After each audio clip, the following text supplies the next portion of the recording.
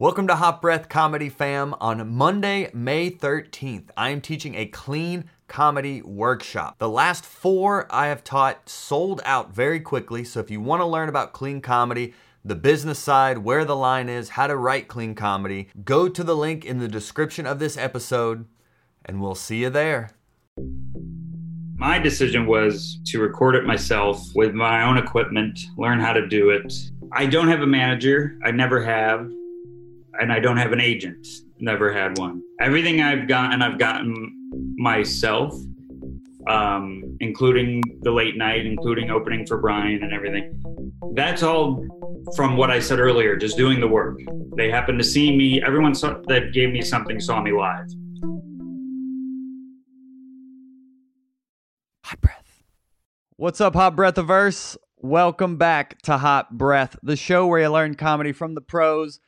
I am your host, comedian Joel Byers, and this is a very special first of many episodes with today's guest. We're actually going to trace his entire journey of recording his own album. You know, here at Hot Breath, we are all about cultivating the next generation of great comics, and a milestone in any great comic's career is recording your first album. So our guest is very active in our Facebook group, and now after 8 years in comedy, he's recording his first album. Our guest embodies the spirit of Hot Breath, of that independent, self-made comedy hustle. So you were going to get that unfiltered look at what it actually takes to record an album. Everything he has going on is linked in the show description. And now there's only one thing left to do. And that is inhale a hot breath with Steven Rogers, everyone. Give it up for Steven Rogers, everyone. Hold on. How are you? Oh, there we go. Now we're cooking. Give it up for Steven Rogers, everyone. Woo! And you're using a mic. Thank you for that. Course. Yeah, I get all OCD if I don't put all the effort in. So, well, that shows in your writing for sure. Oh, wow. Thank you. And you understand having your own podcast. If you'd like to plug that real quick as we start. Oh, sure. Yeah, it's called Panic Attacking Podcast. Me and another comedian, Andrew Chabon. We both have pretty bad anxiety, so we just joke about what made us anxious that week. And now we've included a professional therapist is on the podcast with us and gives us advice during the show. What? Yes, and if listeners write in with what made them anxious, she will also cover her advice for them. Dude, that's a great way to get free therapy. Nice. I feel like I'm cheating on the therapist I pay. So now oh God, I have to have more issues so I can go to both. That was something Rosebud Baker said when we did a Q&A with her, was just the value of therapy. And I think that was like her closing advice, is that even if you don't feel like you need it, it's just super helpful. Oh yeah. Not even for like I've never gotten material from it, but it certainly made it so there's room in my brain for material to grow. Because otherwise, just like it's so heavy being a person, no matter what there's no hierarchy of issues. We all have something. Mm-hmm. And if you can handle that in your own time, like with a therapist, you have all this time to write and work on what you want to. Do you do it online? Now I do because of everything that's going on, but I used to go in person, and that made it so there was no barrier. I was vulnerable, so I had this space where I just had to say what was really on my mind, which might have helped with performing, but I have no idea. Are there any online services that you've heard people use that are really helpful or anything like that? Not that I'm asking for a friend. Oh, sure. Well, tell your buddy. I found my therapist through Psychology Today. Oh. Which is it's just like a really good website for articles and stuff like that. But there is like find a therapist in your area kind of thing. It felt like a dating app kind of thing, but you just like put in your address and it's like what's near you. and it worked out for me. Perfect. Yeah. Awesome. All right. Yeah, and people are already woohooing Steve. Oh, They're thanks. giving you a bunch of applause, and tell him to bring his cat, says Kyle. The cat is the only reason I'm watching.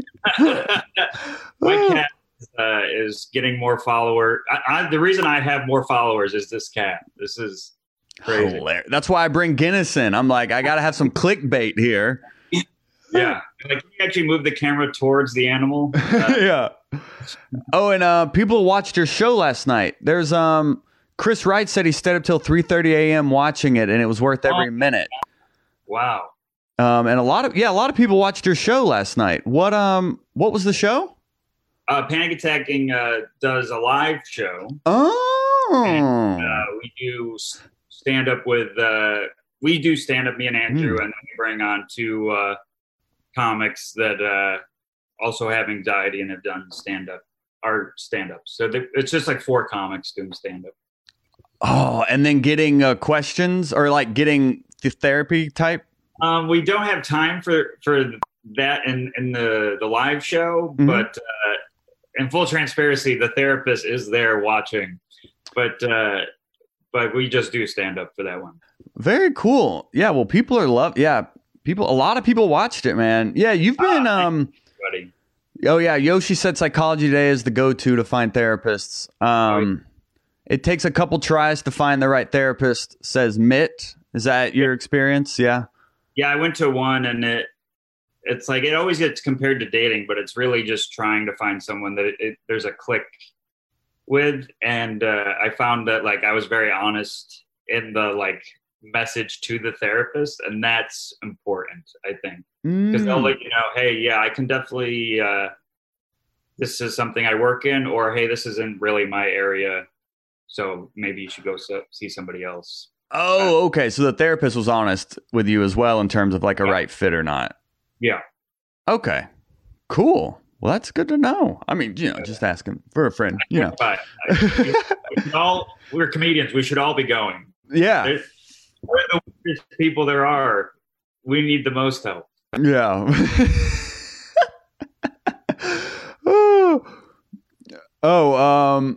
Kyle said you need a third therapist to talk about the anxiety about cheating on your first therapist. Oh yeah, that's what Andrew's for. Ah, and Mitt loves your late night set. Oh, thank you. Which is great. So much. Yeah, killer late night set. That eating in the car line, it's just like, yes, like it. That's one of those jokes that I'll just remember. Like it'll just kind of swirl in my head. It's just that it's perfect. Thank you. Yeah, I appreciate it. So let's get into also. Oh yeah, a lot of people comment in your show. So let's get into like really. I mean, this Q&A can kind of go wherever people want, because you've been super active in both this group and the Hot Breath Pro group and the Zoom shows and all this. So it's like you're helping a lot of comics while also helping, and kind of strengthening your comedy as well. But you are super engaged in the group, and I really appreciate it, man. You're helping a lot of comics. Well, I mean, more so you are. Like I found this all during quarantine, because I was like, I have nothing to do. I need to get this outlet. I need to find something. And then I found it. I'm like, oh, I can write every day, and there's a reaction to it, because you need that feedback in any capacity. So thanks for doing what you do. Otherwise I'd have nothing. Otherwise, that's the new tagline for the show. Otherwise, comics have nothing. Right now, it couldn't be more accurate. So, and could you well, this overlay is off. Let me show you what I'm looking at here real quick, just so you could see what I'm looking at through the stream. Let me try to share it with you. Oh, cool. Oh, but it blocks us out. What am I doing? Joel, what are you doing? I don't know what I'm doing. I'm sorry. I'm quitting comedy. This is the last time. Never mind. Psychology Today. Just gonna repeat that for your buddy. Hilarious. Yeah, I definitely want to check it out as I am. I totally screwed the pooch here. Wait, what's happening? Joel, I totally messed up. I don't know what's going on now, but I can't. Oh, wait, there we go. Wait. So now it's like super off center. Gosh.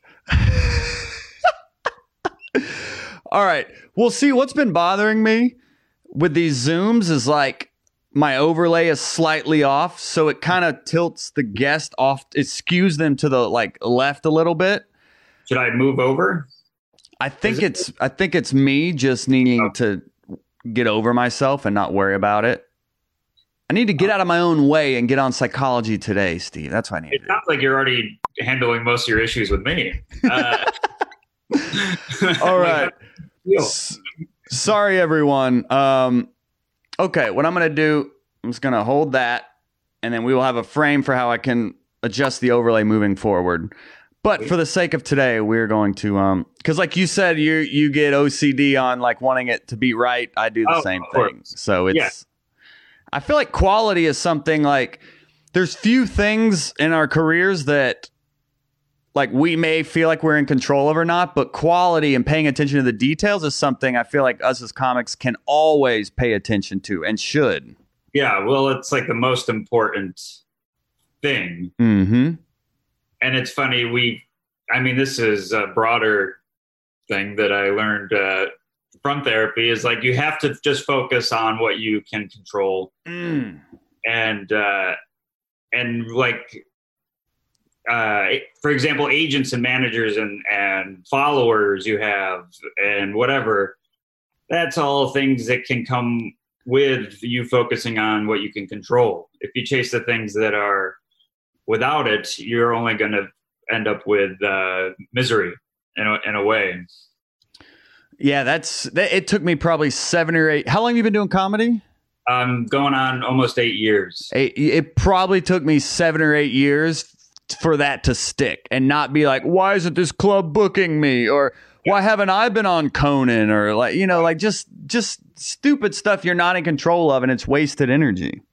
Yeah. And it's like, you can change that thought in your head to why haven't I to how can I? And the answer is always the same, which is just work. Yep. It's funny how frustrated we get, and the answer is right in front of the notebook we just threw on the ground. Like, that's the answer is the book. Yep. Work. And this is perfect. Yeah, this is good. I'm going to get to this one. Mitt asks, how has going to therapy helped your writing or performance? Kind of like I said before. Mitt, he already said it, Mitt. But I can do more, so it looks like I didn't already answer this. No, but it helps. It frees the space in my brain. So it's like, this is my outlet for my mental health. And mental health, like, no need to look further than Gary Goldman. Like, mental health is the most important thing. Mm-hmm. So you freed the space, and now it's like, after I'm done, I can write, and my subconscious can deal with everything I just learned in therapy. And also in therapy, I learned more about myself and who I am as a person. So now my writing can reflect that as who I am as a person and what I'm like, because I want to be. I'm obsessed with Gary Shandling. Yeah. So his goal was 100% be Gary. And that's my goal, is to be Gary. No, Stephen. But God, you laugh. But my goal is to be 100% myself, and therapy will help me realize who I am, so I can do that in my writing. Gosh, I love it. And are you going to make a shirt of that political joke? It's so funny. I was thinking about it last night, and I might make stickers, because it's like the shirts are so, like, you have all these sizes to make, and then it's like sending, and then you end up with a box of shirts. I can show you mine. Like one person wanted it. Right. I might make the one shirt and send it to the person.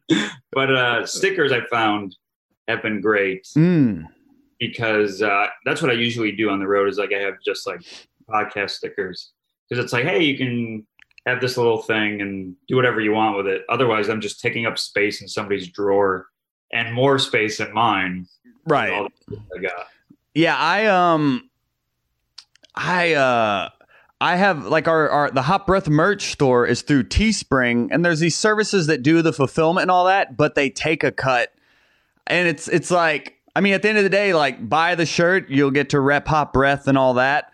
But it's like most of the money is going to Teespring, and I feel bad someone buying from there, but it's also the most viable option in terms of they print it, they ship it, they do all the work. You just put up the artwork. So there's like, it's like a catch-22. It stinks because I appreciate people supporting me, but it's like, what are the pros and cons of you end up with just so many shirts. I made that mistake once. I don't know if I can. What was the shirt? It was when I first started. Somebody's like, "You need to do a shirt," and it was. Yep. It was this horrible joke I had where it was like, I started dating this girl that works at the zoo, and I don't want to speak too soon, but I think she's a keeper, and it's a horrible joke, and the shirt said "I'm a keeper" on it, and I had like a zookeeper on it, and it's so like now I have so many of these shirts that a joke I don't even do anymore. So it's a sticker's way better. Well, I'll buy one of those shirts from you if you want. Support the culture. I'll wear it on Right 10 Club. It's probably warped with being folded for 12 years. Oh, this is great.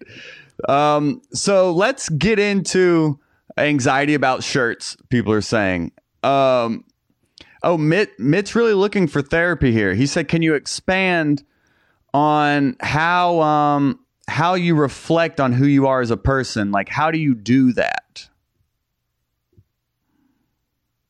Well, that's like, I've been going for a year, and that's just something you're lucky if you find out who you are before you're no longer a person anymore.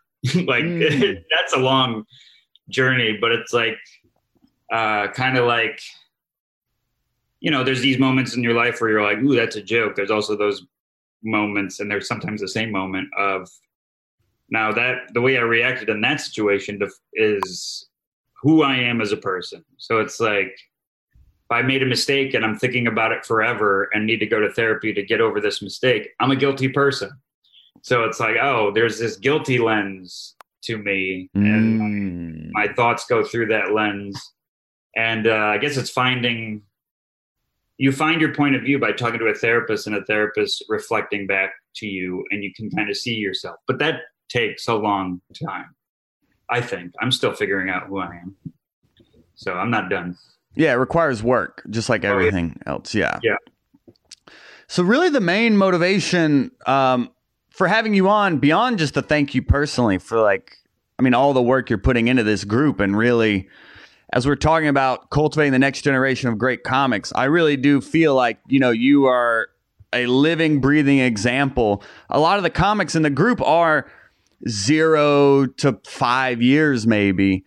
So It's like there's iterations to every comedy career, and everyone has a different journey. There's no timelines. Like, 4 years in, when I had a friend on Conan, I was like, why am I not on Conan? Like, everyone has a different journey. There's no real right way. There's only your way. But I feel like you are on this trajectory that, like, you're like we talk about with Mike in the Right 10 Club, you are embodying the spirit of like just working hard, helping other comics in their own journey of working hard at this craft. And now you're working on your album, and really that's like a milestone of every comic's career. Right. Is okay, it's time to put my work out there. It took me 10 years to make that leap and to really realize, okay, I want to do this. Okay, now how? And I mean, the first question, and this was actually the same thing Joey Rizzuto asked on here, but it is like, How do you know when it's the right time? That's a great question. A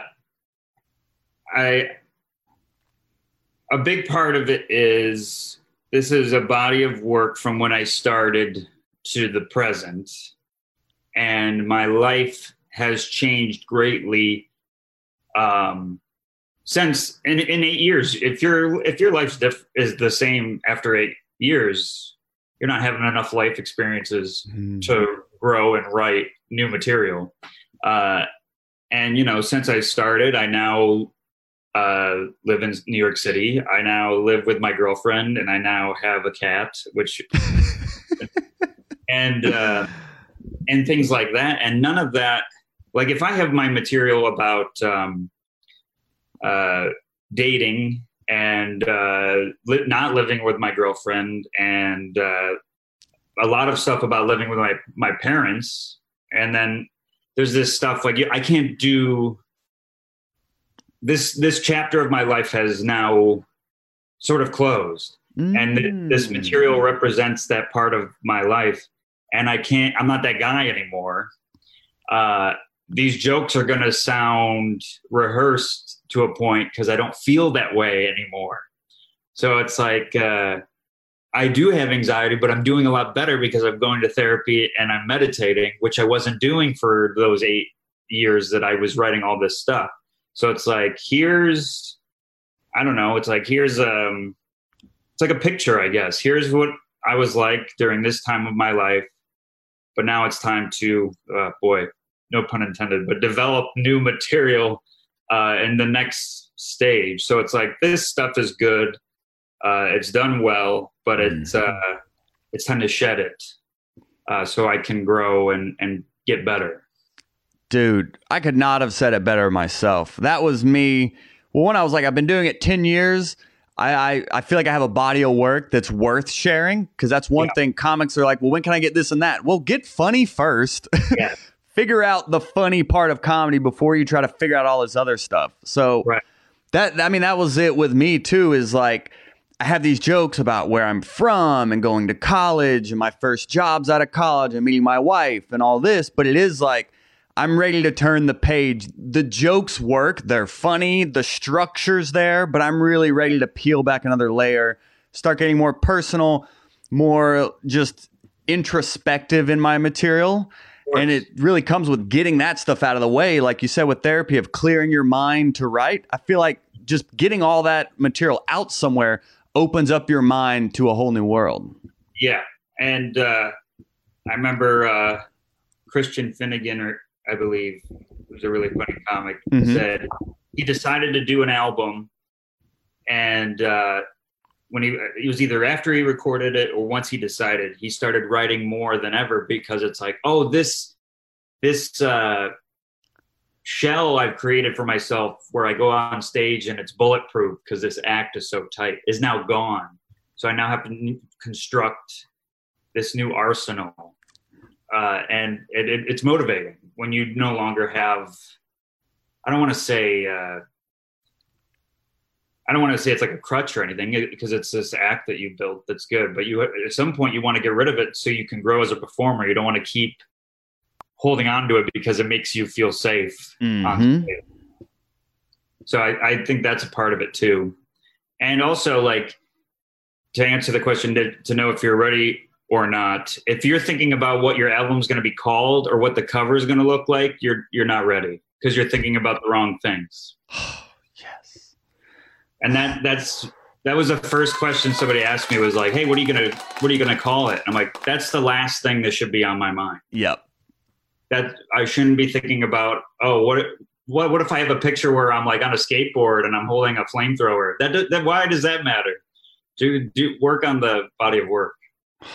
You almost bring a tear to my eye right there. Yeah, just, the work, man. Just focus on the work, and creating quality comedy, and everything will stem from that. Right. Oh my gosh. But it's hard. Comedy's booming, and they're like, oh, so-and-so got a Netflix special, and look at all these late night sets and all these podcasts, comedies everywhere. When's my turn? It's like, get funny. Just get funny first. Everything's going to grow from your sense of humor. Yeah, and that's energy that's one, toxic, and two, that's energy that can be used in writing or anything. Mm-hmm. Really, it doesn't have to be all stand up here. Like, you can take that frustration of why aren't they doing like this thing, and like, hey, maybe I should just go for a walk and not get angry at my laptop, and then something can happen. Your mind is clear. Mm-hmm. You feel better. You can't compare. The comparing to is this the despair is that thing that I've heard Goldman say. That's all Goldman. That's not me. That's Goldman said that. Compare is despair. To compare is to despair. I believe. Wow. I've heard that a few times from him, and I think that's 100% true. And it goes with anything. Like, why don't I have a car like that? Why don't I have nice clothes like this person? Or how come they have more money than me? It's like, we're looking in the wrong direction. You should look inward. It's frustrating, but we all experience it. I still do it. Of course. Yeah. And when it comes to like preparing this set and working towards it, Amanda had a question. I mean, hers was about like getting in front of people and dealing with anxiety with that. And she says, she also has anxiety. So just wondering what it's like for you performing and dealing with anxiety. Is there a pre-show ritual you do or anything like that? My pre-show ritual, you should not take on as your own, because a lot of it is, I'm going to bomb, I suck, this is going to be horrible. And it's bad. And really? It's happened a lot, but and then it's not every show, but like the most recent one I did on a rooftop, I was with my buddy and I'm like, this is going to be bad. I'm not going to do good. And guess what happened? I didn't do great because it's a self-fulfilling prophecy. So if you're so a lot of people with anxiety are worried about what other people are going to think about them. You got to get rid of that. I'm still working on that, but you have to get rid of that before you get on stage, because I'm still trying to figure this out. I think for the most part, it's not about the audience when it comes to what you're delivering, I guess. You shouldn't worry about their judgment until you've delivered it the best that you can. If you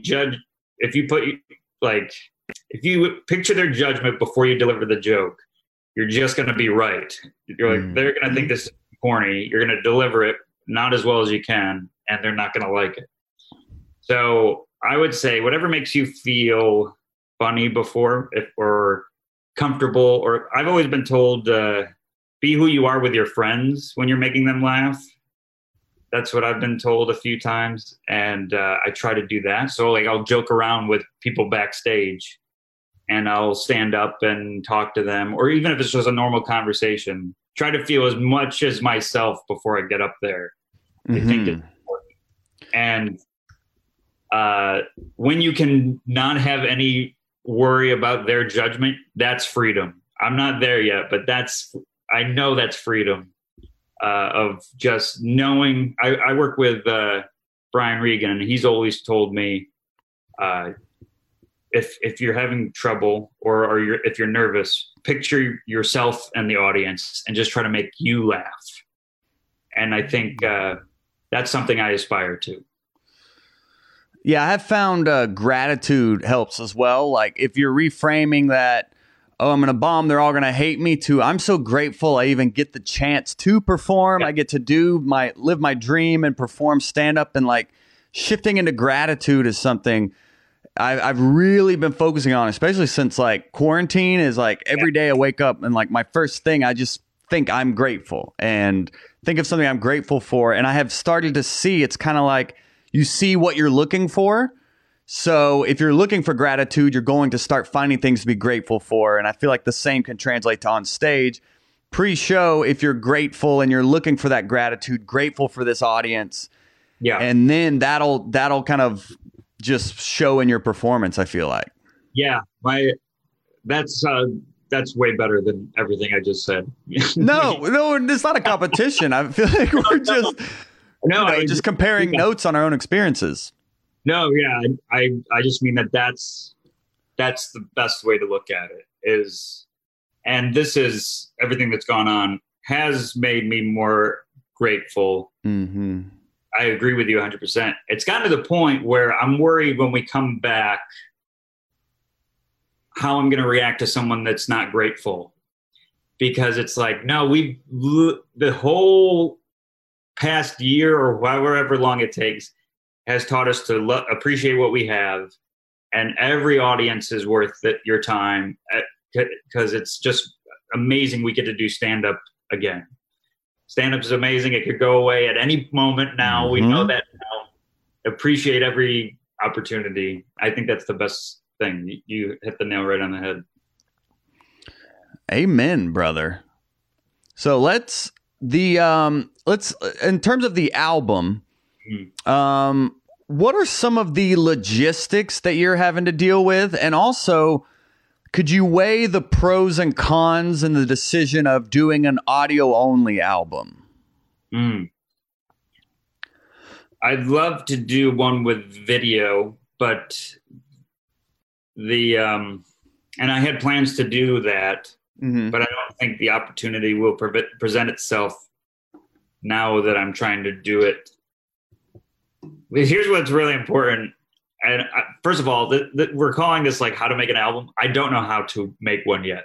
That's why we're doing it. That's exactly why we're doing it. No, really, because every comic, it's like we have an idea, but we're like, okay, where do I even start? And then to hear talking to you about like, well, I tried to record it last week, but then X, Y, and Z happened. I'm like, this is what we want to show, the struggle behind trial and error of trying to do something. Because it's not all we see is the finished product. We see the final draft and we're like, oh, they just woke up and it appeared. But no, so many like hours of failure and trial and error went into the final product. And that's why I was so excited about doing this, is because it's an opportunity to capture that raw reality of being a comedian trying to record your own album that nobody has like really captured or talked about before. So I'm grateful that you were willing to even say that much, that I have no idea what I'm doing. So that's perfect. I'll answer the video thing and then I forgot the rest, but no problem. The video thing, I think like there's so many people doing the YouTube specials right now. And I think it is important to remember there are people that have had albums already, have many late nights, that kind of thing. I'm not going to be able to film my first album and have somebody buy it. You know, I might be able to put it up and get a lot of subscribers and views. That's certainly a plan I'd like to execute, but it is difficult during these times to hire people to be in the same room as you and be running around in between crowd members to film and that kind of stuff. So I'm going to bring a camera and hope for the best, and maybe wear the same clothes for every show and then just cut it together at different angles. But more importantly, I want the audio obvious. I mean, other than the obvious reasons, is because you just want that body work done. A first album just being audio is not a thing to be ashamed of. It's a great thing. I know, because now we see kind of like judging, why haven't I done that yet? We're all like, oh, this is how you're supposed to do it now. There's no rule. Nope. So I mainly wanted to get on Sirius because I'm a clean comic. So I think it can get some exposure, which is hopeful. And then you just want to be on the Spotify, you want to be on iTunes and all that. So that's more important than just YouTube for me. But if I could film it, I would. So I will try. And I forgot the rest of the question. Yeah, that's great. And just for context, my goal was to record an album. It wasn't even to shoot a special, but then I did a fan of Hot Breath. I did his podcast, and he was like, I have a production company and we could just film it. So it serendipitously became a special. I was on your mindset of people who have done a special, great, but they've done albums first type deal. Right. So that was my whole goal from the beginning. It just kind of fell into my lap that here's an opportunity of just follow. Yeah, you take that for sure. Yeah, for sure. And I also, I agree though. Yeah, I agree with the whole thought process. Well, yeah, and the logistics was the thing, the logistics side of it. What are the logistics you're having to deal with? Oh, before I forget, Chris Rock always said specials have to be special. So that's where my thought process is. Like yours, I have not seen, but what I've seen clips of, it looks special. You have a suit, it looks nice, that kind of thing. So that's important, in my opinion, Thank for you. it to look special. But the logistics is, I have a friend of mine who taught me. He records his own albums. He has the equipment, so I kind of just sat with him and was like, "What do I need for it to be a great sounding album?" So I don't have to worry about it. I just want to hit record, and then I can do what I do. So I have an H6 Zoom, which I'm actually using right now to talk to you. And what I'm going to have is a splitter that goes into the mic and into the H6, and the soundboard will go through the mic, obviously, and it will record all of it onto the 6. And now with the way things are in clubs, if I'm able to get this in a club, obviously everyone's spread out. So he's going to give me little audience mics to put that are tiny near tables and stuff, so we can make it sound like they're closer together, just so it doesn't sound as cavernous as it could when everyone's spread out. For sure. Yeah, coming from one mic, you kind of get a few mics, and then what are those mics, and what are they attached to? That I don't know. I don't remember what he called them, but I know I need a. See, this is what the curtain's being pulled back of how little I know about technology. Dude, no, this is exactly what we were hoping for here. If you had all the answers, we wouldn't need to ask them, you know? Right. That's true. I know I'm going to need XLR cables for the mics. I would assume they're not plugged into the 6, so I would assume they'll be on their own tracks of some kind. So they might just be little recorders and not just mics.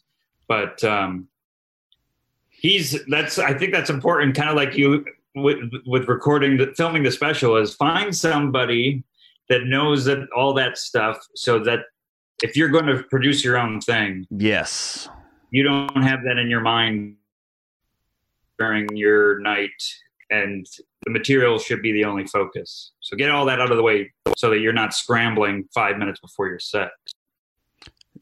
Oh yeah, dude. Yeah, and I actually had an audio guy, and then the friend who are the hot brethren who offered to film it. So we had I had 2 separate people. This guy's an audio pro, this guy's a video pro.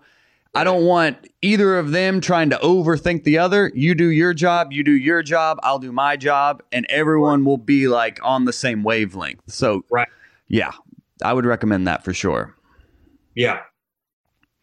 And and I also use a Zoom H4n for anyone curious about another recorder. I think though H6n is the upgraded, the better deluxe version, but I think of H4n is also an option. Just a good recorder that you can then plug into the soundboard is important. Yeah. So the nights I was doing in Raleigh, I had a 4N with me. Cool. In the board, and that was working, but then the 6 presented itself, so I jumped on that. Presented itself. Yes, it's also when you're ready for an opportunity, the people that can help that opportunity come to life will present themselves. I think that's another good point for just to kind of put into the whole theme of seemingly what we've been talking about is put in the work, and when you're ready, it'll reveal itself to you. Yeah, and that does reminded me just now on the question of when do you know you're ready, is when you're the last person saying out loud, maybe I should do an album, because everyone else is when are you going to do a thing? Yeah. I have a lot of friends that are last year were you should do one. I'm yeah, I think I'll do it next year. And they're just do it now. And I'm oh, then on the outside, people think I'm ready.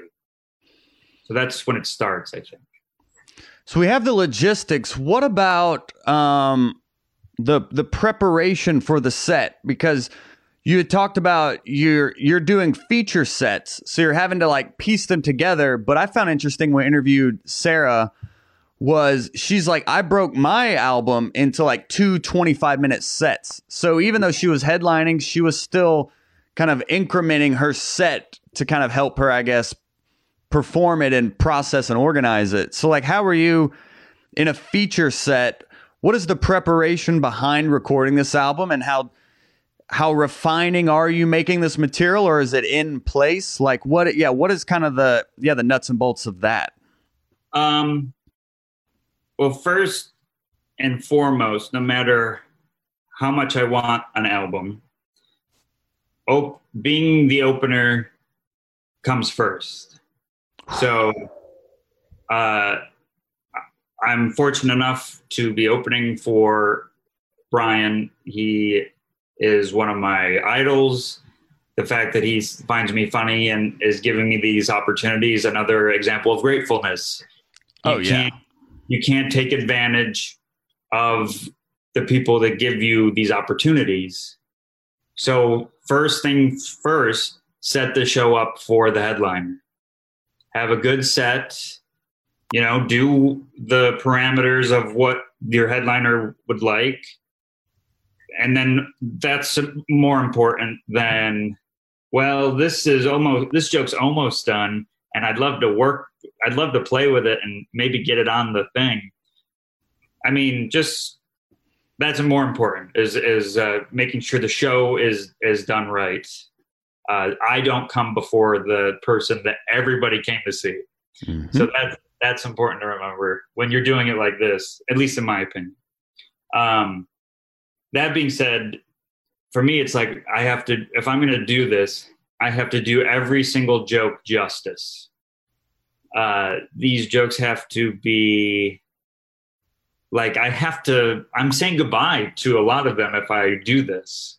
So is this joke ready to be out there? It sounds like a parent thing, but it's like, is this joke have everything it needs to survive on a body of work, or does it need to be played with more? Mm-hmm. Does things need to be tweaked? As far as I can't put them in. So the Brian thing makes it so I can't really do what Sarah said is like I'm going to do this one tonight and this one tomorrow. So it's kind of like the opener seems to always be the same for me, and where I close is kind of always the same. And in that middle is free reign, whatever. So that one I can be like, well, I want to do this chunk tonight and this chunk tonight, but the top and bottom chunks will always be the same, so that we're hitting hard up top and we're setting up for an even better comic coming up next with like a nice finishing chunk. Like, hey, wow, that guy was really good. Oh my God, this is going to be even better because now he's here. That kind of thing. So I can't plan it out as much as I'd like, but that also makes it so that in a way there's less pressure, because it's kind of just like, all right, this is just a show. Hopefully this is a good enough show to use, but it's a show. And it's getting me used to recording every show. So one day I'll just get it and not even realize that I got it that night. It's putting less pressure in my brain. Hopefully this is answering. How long is your album going to be? I'm hoping 45 to 50. 45 would be wonderful. But I have printed all my jokes, and I grade it like, so a big thing snap. Yeah. A big thing I did was like, I'll show them closer, but yeah. A big thing I did was like, I'm going to do an album. So what do I want the album to be? And I put all of them in one Evernote page, and it was the entire joke. And then in the order I thought maybe would be good. And then I print them out and I grade it like a paper. So these are like, these stars are like, oh, this joke's done. Like, or this joke's ready. And then like, you got the red marks that are like, this word isn't necessary. And then this black is like, oh, maybe this chunk should go up here. And then if there's a red asterisk, it's like, this needs to be played with more. This is in need of something. And then,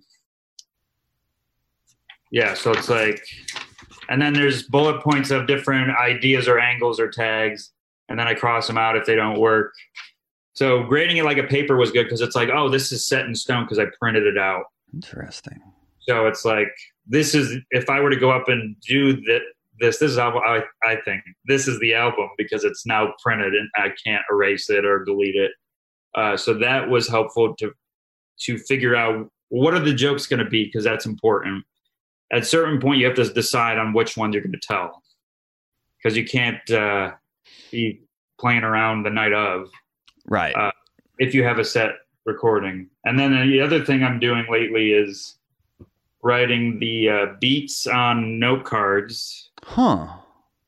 So it's not written out word for word. So it's like, this is, I'll do this one. I have to address in the first thing that I have the same name as Captain America because I'm sick of it being brought up all the time. And that's important. So under here, I put emotion. I put over it because I want this joke to convey that I'm over it. I want to deliver it like, hey, I'm over this thing. And so that's important to me too, is like, what emotion do I have in this joke that I really want them to know when they hear this? How do I feel about this? And then I write down every beat and then I tell the jokes out loud in my room. And sometimes a tag or an angle comes up. And I'm like, well, let's play with this. And that's what I've been doing lately. Because like Sarah said, you can play with it until the last minute. And that might be the new way that joke's told or your favorite version. Yep. So that's what I've been doing. Yeah, one of my favorite punchlines in my special came out on stage the night before I taped it. So it is like pressure makes diamonds in a lot of ways, to where as you get closer to that deadline, you just start to kind of rev up a little bit. It's funny how that happens. Yeah. Oh, and Davita saying, well, she first asked, hot brethren, are there hot sisterin? Yes, there's hot brethren and sisterin. I want you to say we accept all hot breathers here. And she said, you're very entrepreneurial. You should keep up with the notes process as you're doing this as part of your journey. And then you could do like a DIY about how to do all this. Cool. Oh, man. I mean. Oh, man. It's funny because as I go through this, I could tell it's something I would never want to. It would be a while before I want to go through it again. But oh yeah, oh yeah. I'll give more advice because I was with Brian a couple weeks ago and he said this to me. I was like talking about it and wanting to get it right, and he's like, "You got to have fun." The whole thing is have fun. Have fun. The beautiful thing is the work. Like the beautiful thing is like playing with it. Oh, let's try this. Let's try this, and have fun with whatever you're making. And some jokes are not going to be 10s. That's really important to know. Some jokes will never be a 10. You can wait, but like if it fits the album and you want to do it, you have to accept some might be 7s and some might be 8s or a 6. But it's like in this body of work, it can be beautiful because it's going like this. And if you're going straight up the whole time, it might, I don't know. Are you learning anything? It's like a music album. There's ballads and there's instrumental track. And then there's one that's high energy. It's like, your album can be all these things that you want it to be. How much does he play around on stage? Because it seems like his wording is very precise and his act outs are very precise. Is he playing around a lot, or is he pretty on the tracks? I will say this. I don't want to speak for his process, but if you ever have the opportunity, you go see him live, because you will see someone working on material and having the most fun doing it. to watch him do a new joke truly is inspiring. This is all things I couldn't say to his face because we're men and don't know how to show affection. But I love watching him work. He's a guy that if you struggle with a new joke and you're like, I can't do this, I'll never figure it out. This is a guy that's been doing it for 30 years and like, let me try this tonight. And if it doesn't work, he's trying it tomorrow. He's trying it on the Late Show. He'll figure it out. And that's very inspiring. Like that's made it so I'm like, oh yeah, this joke isn't make or break. This joke needs to fall a bunch of times and learn how to stand and that kind of thing. So I would say he plays a bunch. That's what I love about comedy is it's like, yeah, I mean, seeing comics at his level of still having fun. You know, I think it was Don Rickles that said comedians don't retire, they die. I think that was Don Rickles. It's like, it's good to see people at a Brian Regan level who are, I'm still having fun. This is still like fresh and new. It's very inspiring. And that's another thing of like, that's when another way you'll know time to do an album or time to do a body of work is when you're like, I've had the most fun I can have with these jokes. I want to have fun with new things now. So it's like that body of work.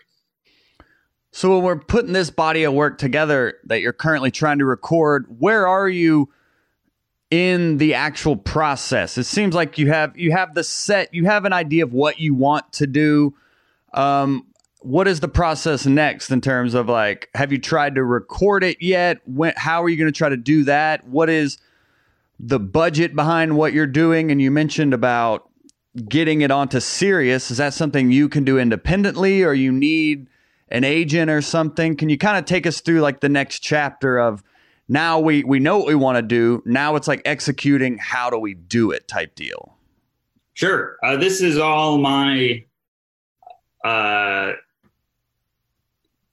this is all my point of view. So don't let this be the set course for any of the people listening. But my decision was to record it myself with my own equipment, learn how to do it. I don't know why. I think it might be like, I don't want it touched in a way. If anyone's going to tinker with this thing, it's going to be me. If anyone's going to decide that joke's not going to go in here or this needs to go here, we should edit this, I want it to be me. And if I were to go with other people, I'm not at that stature where I have the hierarchy in a way. I'd have to say, you know what, you're right. That's whatever you want, just release my thing. So I wanted total control over my first thing. And that's just my decision. Some people are like, yeah, I just want an album with a label. And I'm not against labels. I don't know. I'm just not ready for it with this one. And love it. But that's just my decision. I already have forgotten the question because I was so focused on that part of the answer. Yeah, well, I threw out like 4 in a row because people, I want to make sure we get to everyone's questions. So I kind of like compiled all of like 4 into one there. But it is, yeah, I do. I mean, the independent, like when we talk about Hot Breath cultivating the next generation of great comics, we should add self-made to that because I feel like we have the opportunity more than ever to create our own success, which is why when I did my special, it was all independently released.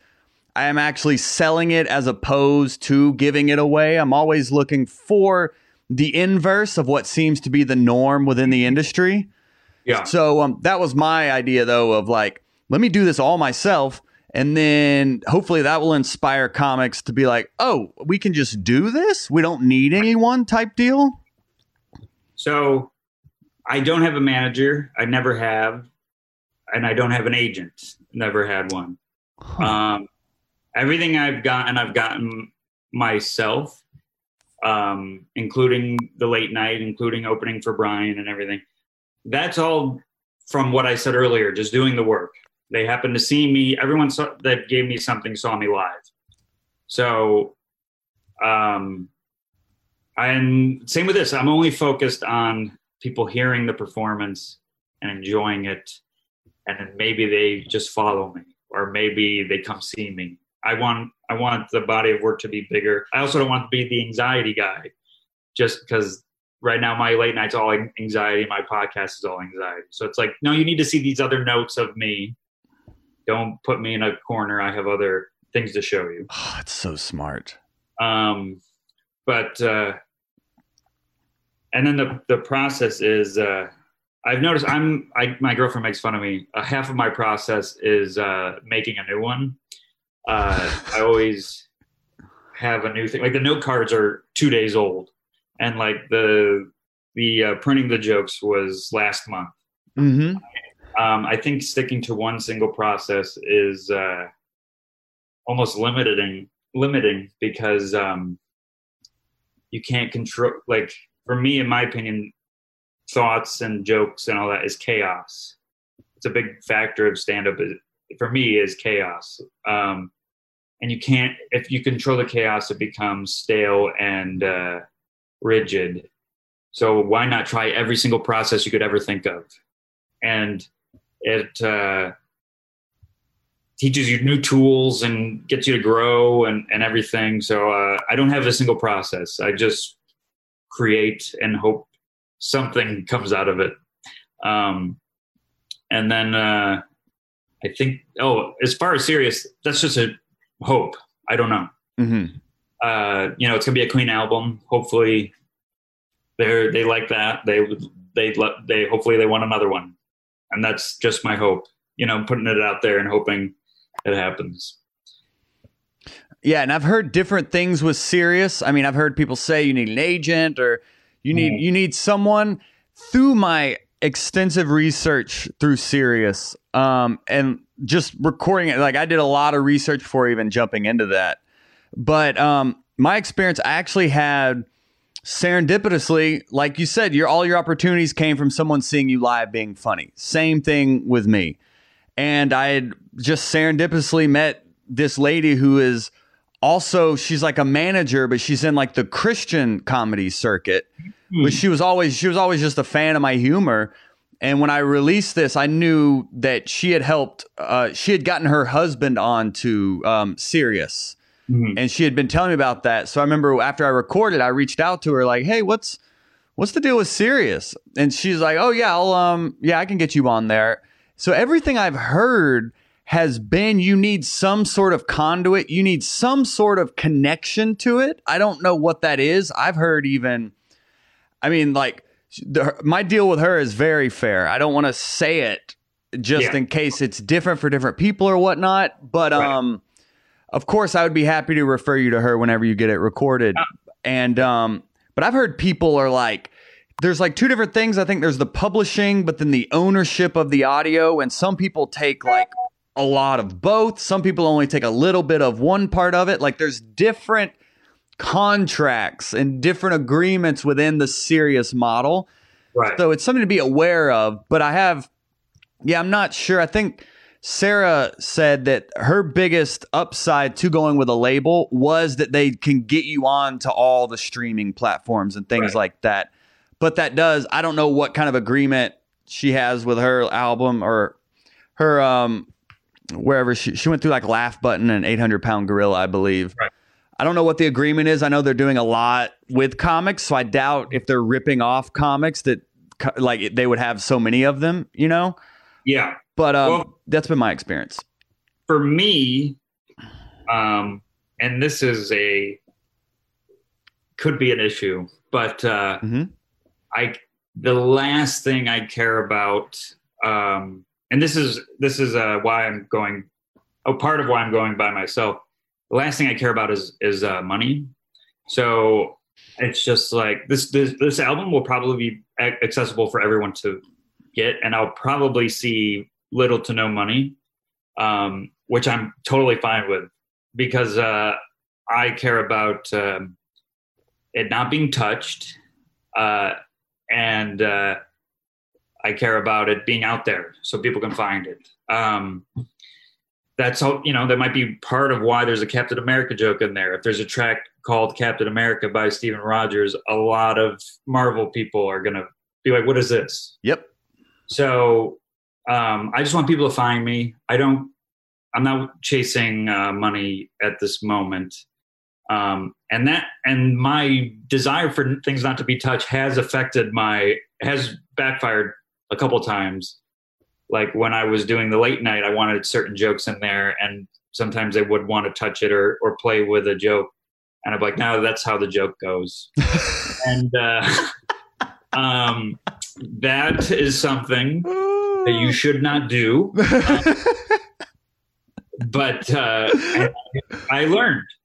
But so if anyone sees that as, oh, he's an artist and that's why he's doing things, it can backfire. But that's just my, no, this is how it goes. And I know this is why it works. And that's why I want my album to be done by me. What did they say? What were you trying to tinker with? Oh, I just wanted some jokes in there that couldn't be. One couldn't be in there because it was about flying, and they had a flying sponsor or something. And I'm like, well, fine, I understand that. And then another was they were like, just get rid of this line. And I'm like, then I'm not going to do that joke because I need that line in there. And that's not a good.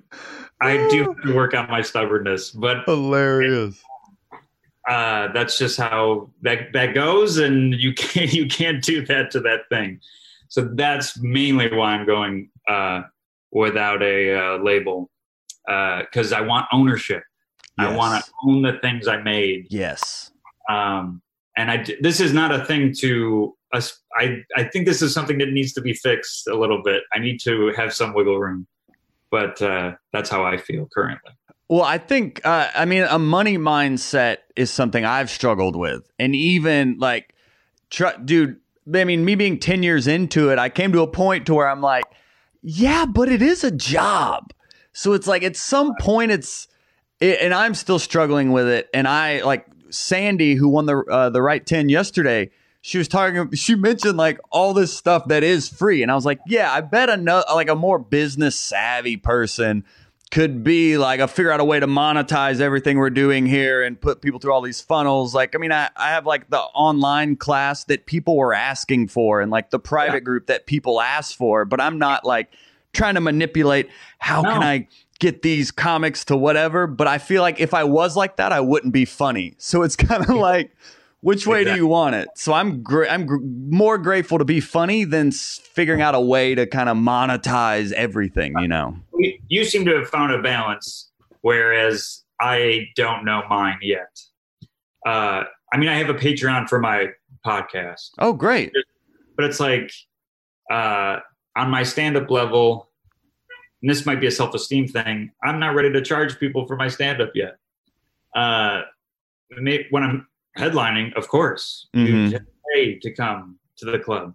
But if I can give you an album that might make you a fan of mine for free, and then you share it to everybody that that's fine. I'll take that. And you never know with something when we did a Q&A with Gary Owen that was so insightful. And actually thinking of agents, someone made the comment. He was like, if an agent ever asks you to sign something, it's a red flag. Don't sign anything. He's like, it should all be a handshake agreement. So that was a great tip he had. But another one, he independently produced, most of his specials, but the early ones, he's like, I independently produced it. It took me 2 years to recoup the money. And then everything from there was in the green or in the black. But he said, and then like 10 years later when he blew up, so like Comedy Dynamics or someone bought the special on top for more than he paid to record it to begin with. So it's also like a long term of like, this is going to be evergreen.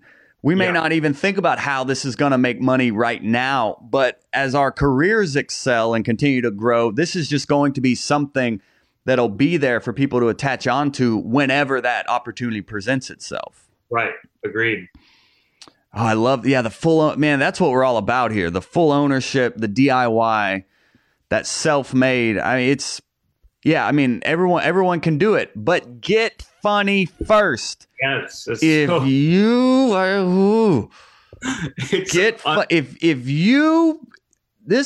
you disgrace Hot Breath by trying to do something without being funny first, don't make the wrath of Hot Breath will rain upon you. Funny first, kids. Exactly. Funny first.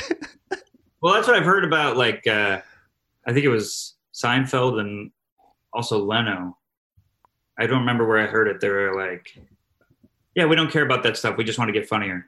Mm-hmm. And then look at what happened. So, I mean, I'm not saying everyone that focuses on that is going to be the biggest person ever, but you're definitely going to be better than you would be if you were focusing on the wrong things. Like when you do the right 10, if you're working on winning, you're doing it wrong. Like, should be having fun writing, yes, and then the best joke you can make that day, and then you won by writing and coming up with a joke. Yep. All the repetition, my friends. Yeah. And I was hesitant about the voting process, but I just thought it adds a fun element to it because the memes are fun and all that. But I tried to remind people that this week, it's not about winning. It's not about the likes. It's literally about sitting down and writing for 10 minutes, which sounds easy until you try to do it. And then you're like, oh, I have to like force myself to do this. Right. Exactly. The entire 10 minutes. Like, it's so funny. Like, even just writing for 10 minutes, our brains can tell us, 3's enough or whatever, you know. Right. Trent asked, are you dropping most of the recorded material at once or gradually? Or are you recording it and then putting it together as an album, right? To release all at once. Mm-hmm. Yeah. Okay. But he might mean like not telling it anymore. Oh yeah, and that was someone else's question. I think Robin's maybe is when after you record do you then start to like do new? I think gradually. I've watched Brian record a special and then get ready for the second one.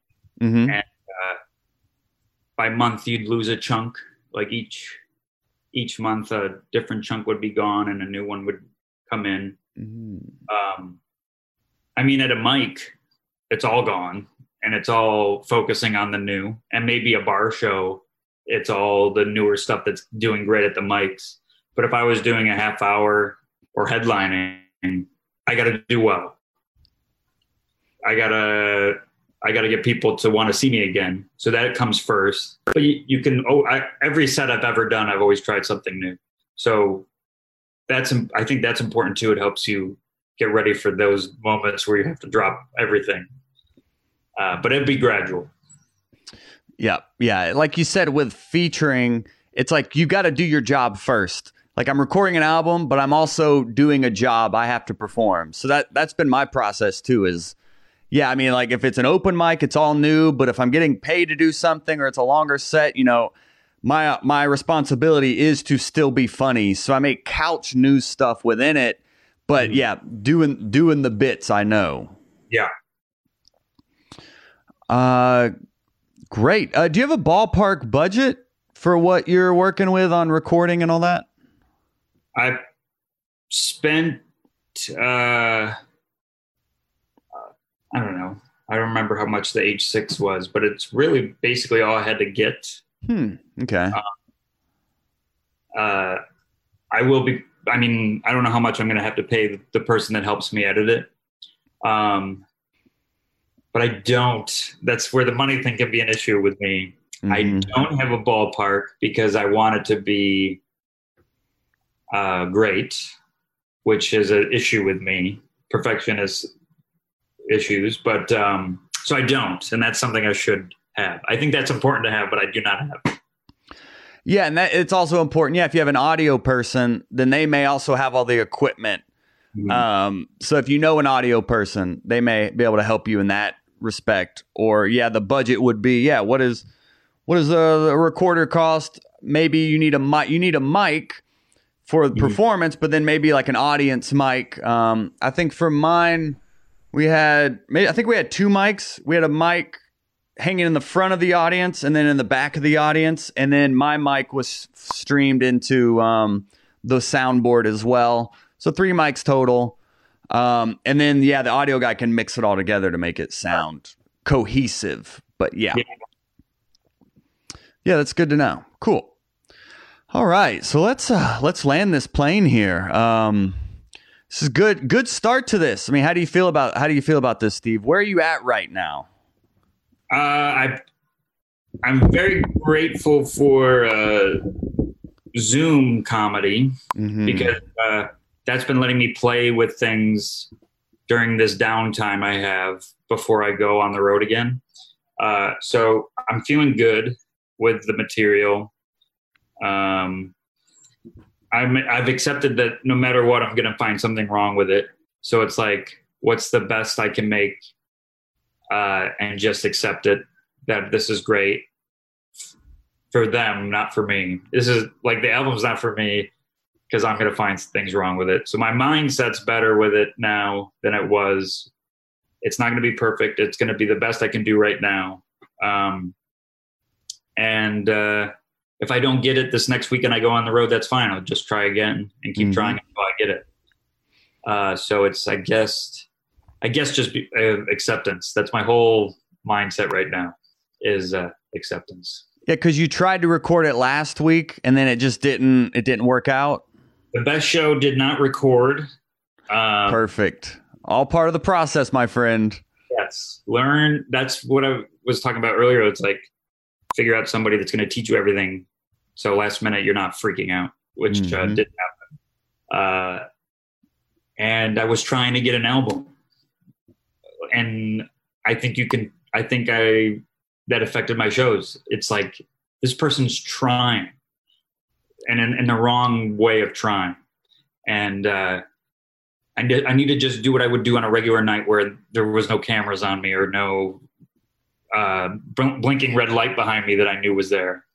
So I learned a lesson that weekend, is to just do what I always do.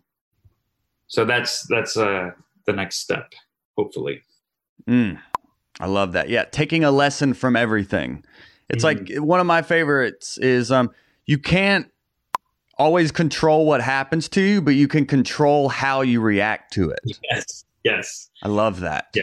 So you're taking it as a lesson and not, oh, I suck, I'll never get an album, nobody cares anyway. But it is like, oh, a lesson learned there, and move on.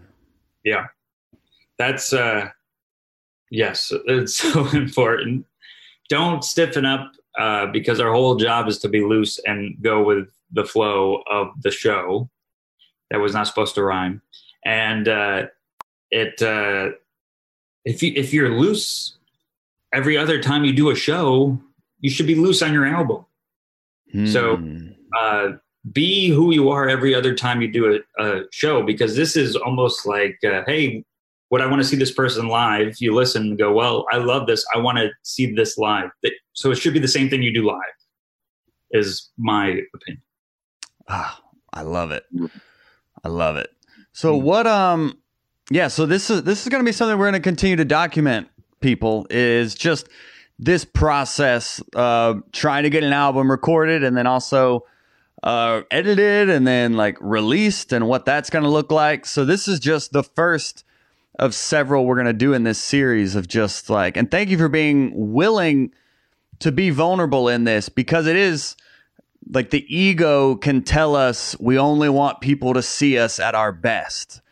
And you being willing to share, hey, yeah, I've done late night. I open up for Brian Regan. I've done all these great things, but I have no idea what I'm doing right now. Like, I think that's so important for comics to understand. And I think that's what's helped me in interviewing over 200 comedians of like every level, of even like hearing a Cedric the Entertainer say, you got to work. It's like, no one accidentally gets funny for a long time. Some people can pop like a bottle rocket, but to sustain a career, his number one piece of advice, you got to get on stage. You got to write, you got to get on stage. So it's it's just the work, and no one's immune to it, you know? There's no way, there's no shortcuts whatsoever. Yes. The shortcut is doing it. Ooh, the shortcut is doing. Yeah, the answer is right in front of your face. But like, yeah, that's, you know, it's we get to do this wonderful thing, and I'm not going to pretend. Also, thank you for having me, because me doing a thing, interview about recording an album is going to make me do it. I love it. That's great. Now there's record of me out there that I'm trying to do it. Well, now I have to, because then people are going to be like, well, did you ever do it? I have to do it. There's a whole hour of me talking about doing it. I have to pick one now. It's also motivating, but yeah, I don't know. Thank you. Well, thank you, man. Keep up the great work in here. You're inspiring and helping a lot of comics, including me. Oh, well, likewise. And real quick, Chris Wright from Scotland is asking if he should move to the U.S. because he says his jokes seem to be doing better in front of American audiences. Do you think it's worthwhile to move to the States instead of staying in Scotland? Whoa. I mean, holy. Yeah, right? A lot to unpack. What a doorknob moment. Therapy reference. What does that mean? Doorknob moment is when you have the most intense angle or thought right as you're leaving. And it's like you grab the doorknob and go, wait, what about this? And it's like, well, the time's up. Interesting.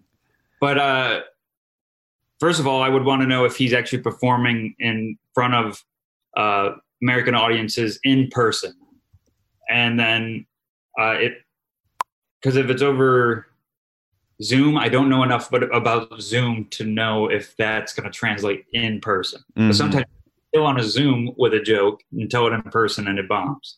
So I would want to, you should visit New York or wherever you want to move, LA, New York, and do a week here, get up as much as you can, which will be hard if no one, like, make some friends in those areas so you can get up. And perform in front of them and see if you're good. Like not that if you're good, but if it translates. Because I know nothing about Scotland scene, so I don't know. I mean, there's Edinburgh Festival too. I would do that while you still live in Scotland before you move to the U.S. But that's an intense question that I don't have an answer to. Yeah, I think, I would say, it would start with a trip, if anything. Yeah. Don't just jump over here. But I would say that the power of the Hot Breathiverse is building that network and that community. So I guarantee if you post in the group, hey, I'm trying to visit a good comedy city to gauge my material if I want to move here, I guarantee there's going to be people who are going to say, come to my city, and then you can also stay with me. Now, if you get murdered, that's on you. But I've been put up by like members of the Hot Breathiverse, and I survived. So just saying. And if you get murdered, you know that you do better in Scotland.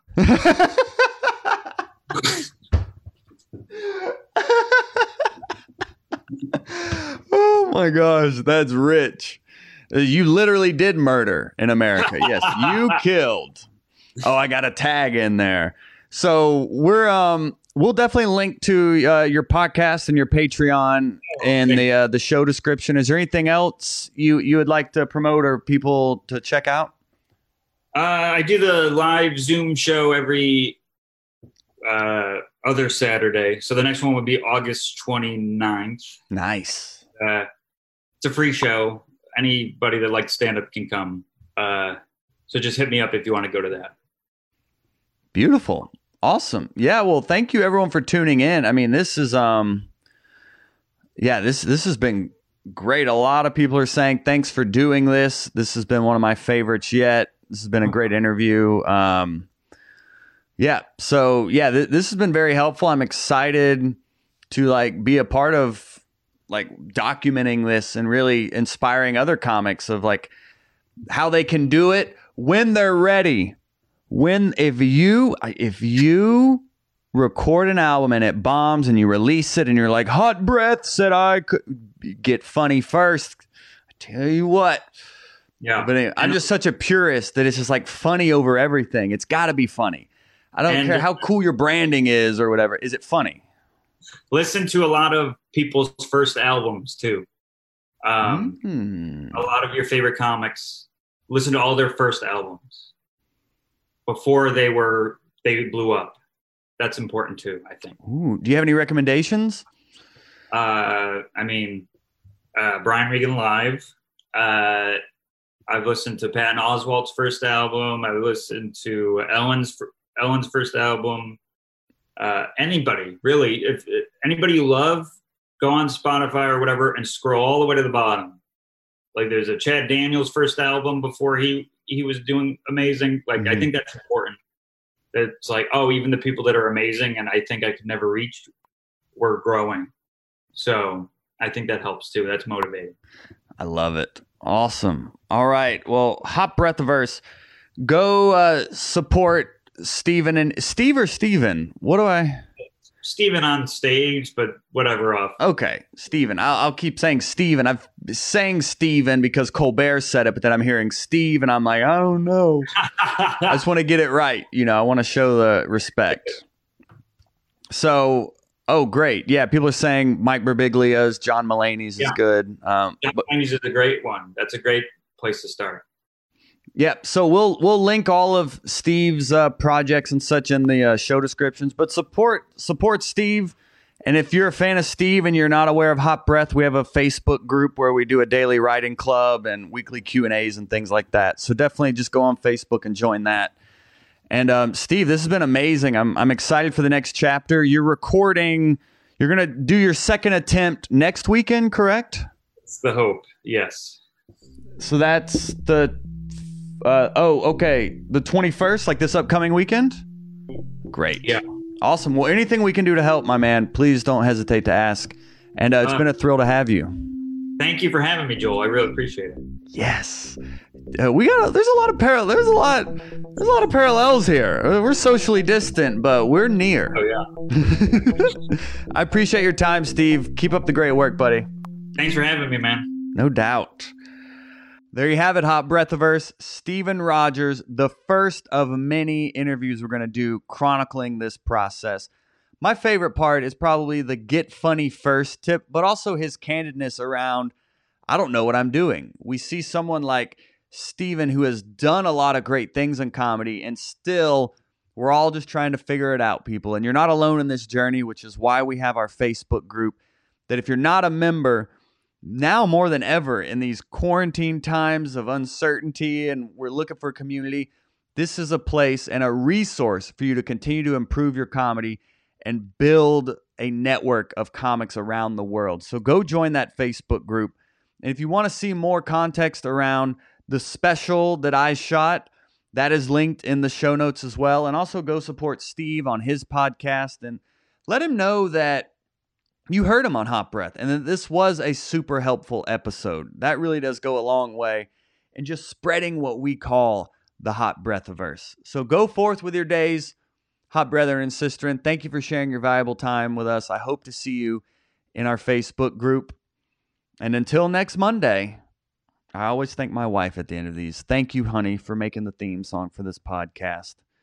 And thank you for listening, everyone. She's not listening, but thank you to you who is listening all the way to the end of this outro. Until next Monday, right here on Hot Breath. Hot